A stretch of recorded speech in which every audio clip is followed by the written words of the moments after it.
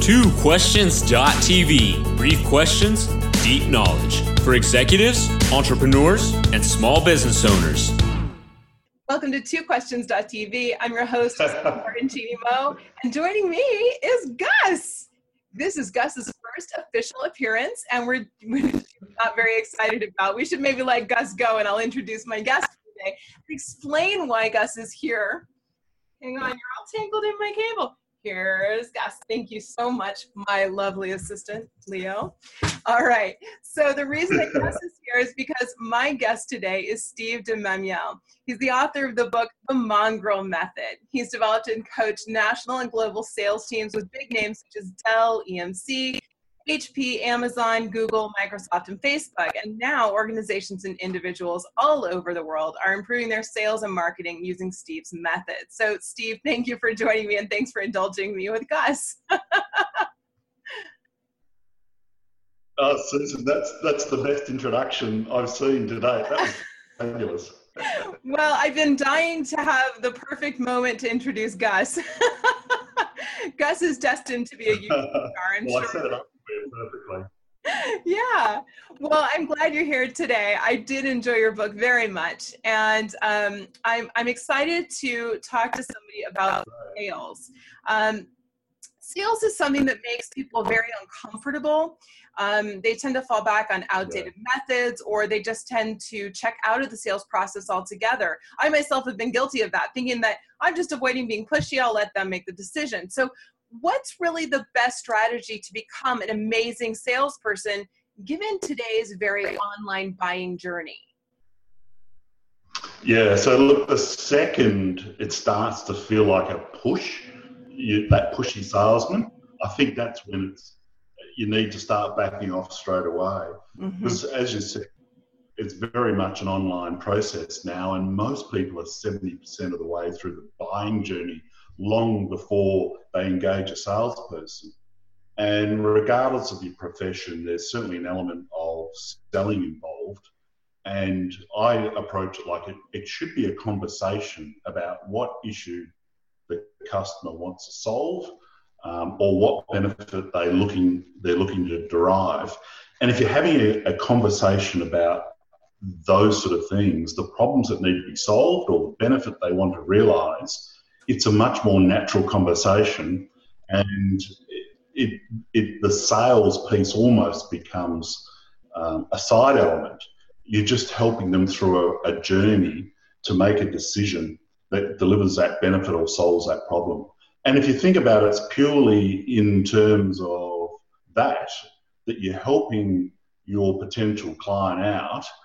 It's a much easier conversation to have. The second you start to push, barriers come up, people become defensive, the conversation shuts down. So you just need to be mindful of that and have a natural conversation about helping somebody out. Sounds pleasant. Sales, pleasant? How can that be? And that's been the problem today. It's been this push, and it's finished. That gets doors shut on you. That gets phone conversations cut off.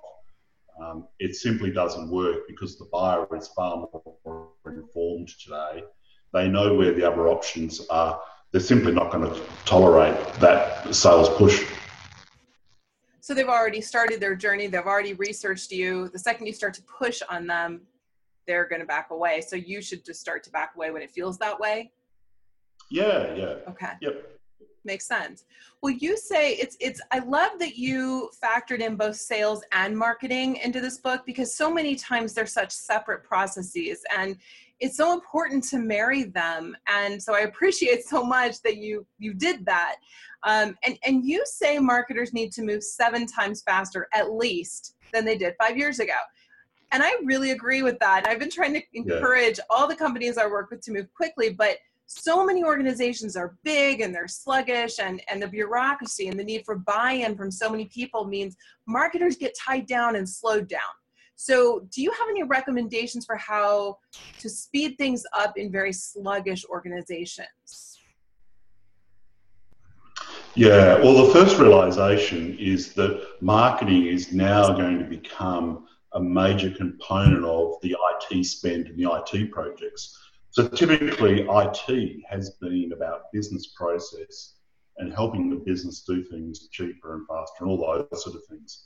What's now starting to happen is marketing, because of email automation, all of those sort of things, social listening, those sort of tools that both sales and marketing need, now mean that the IT department, by and large, are working for the marketing, sales and marketing function.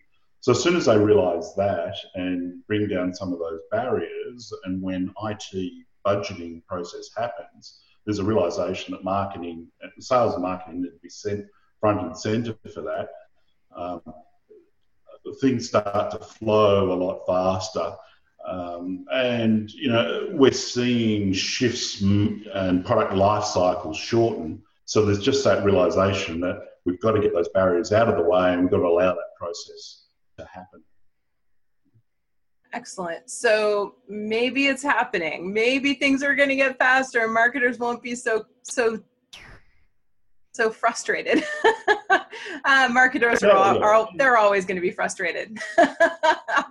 Yeah.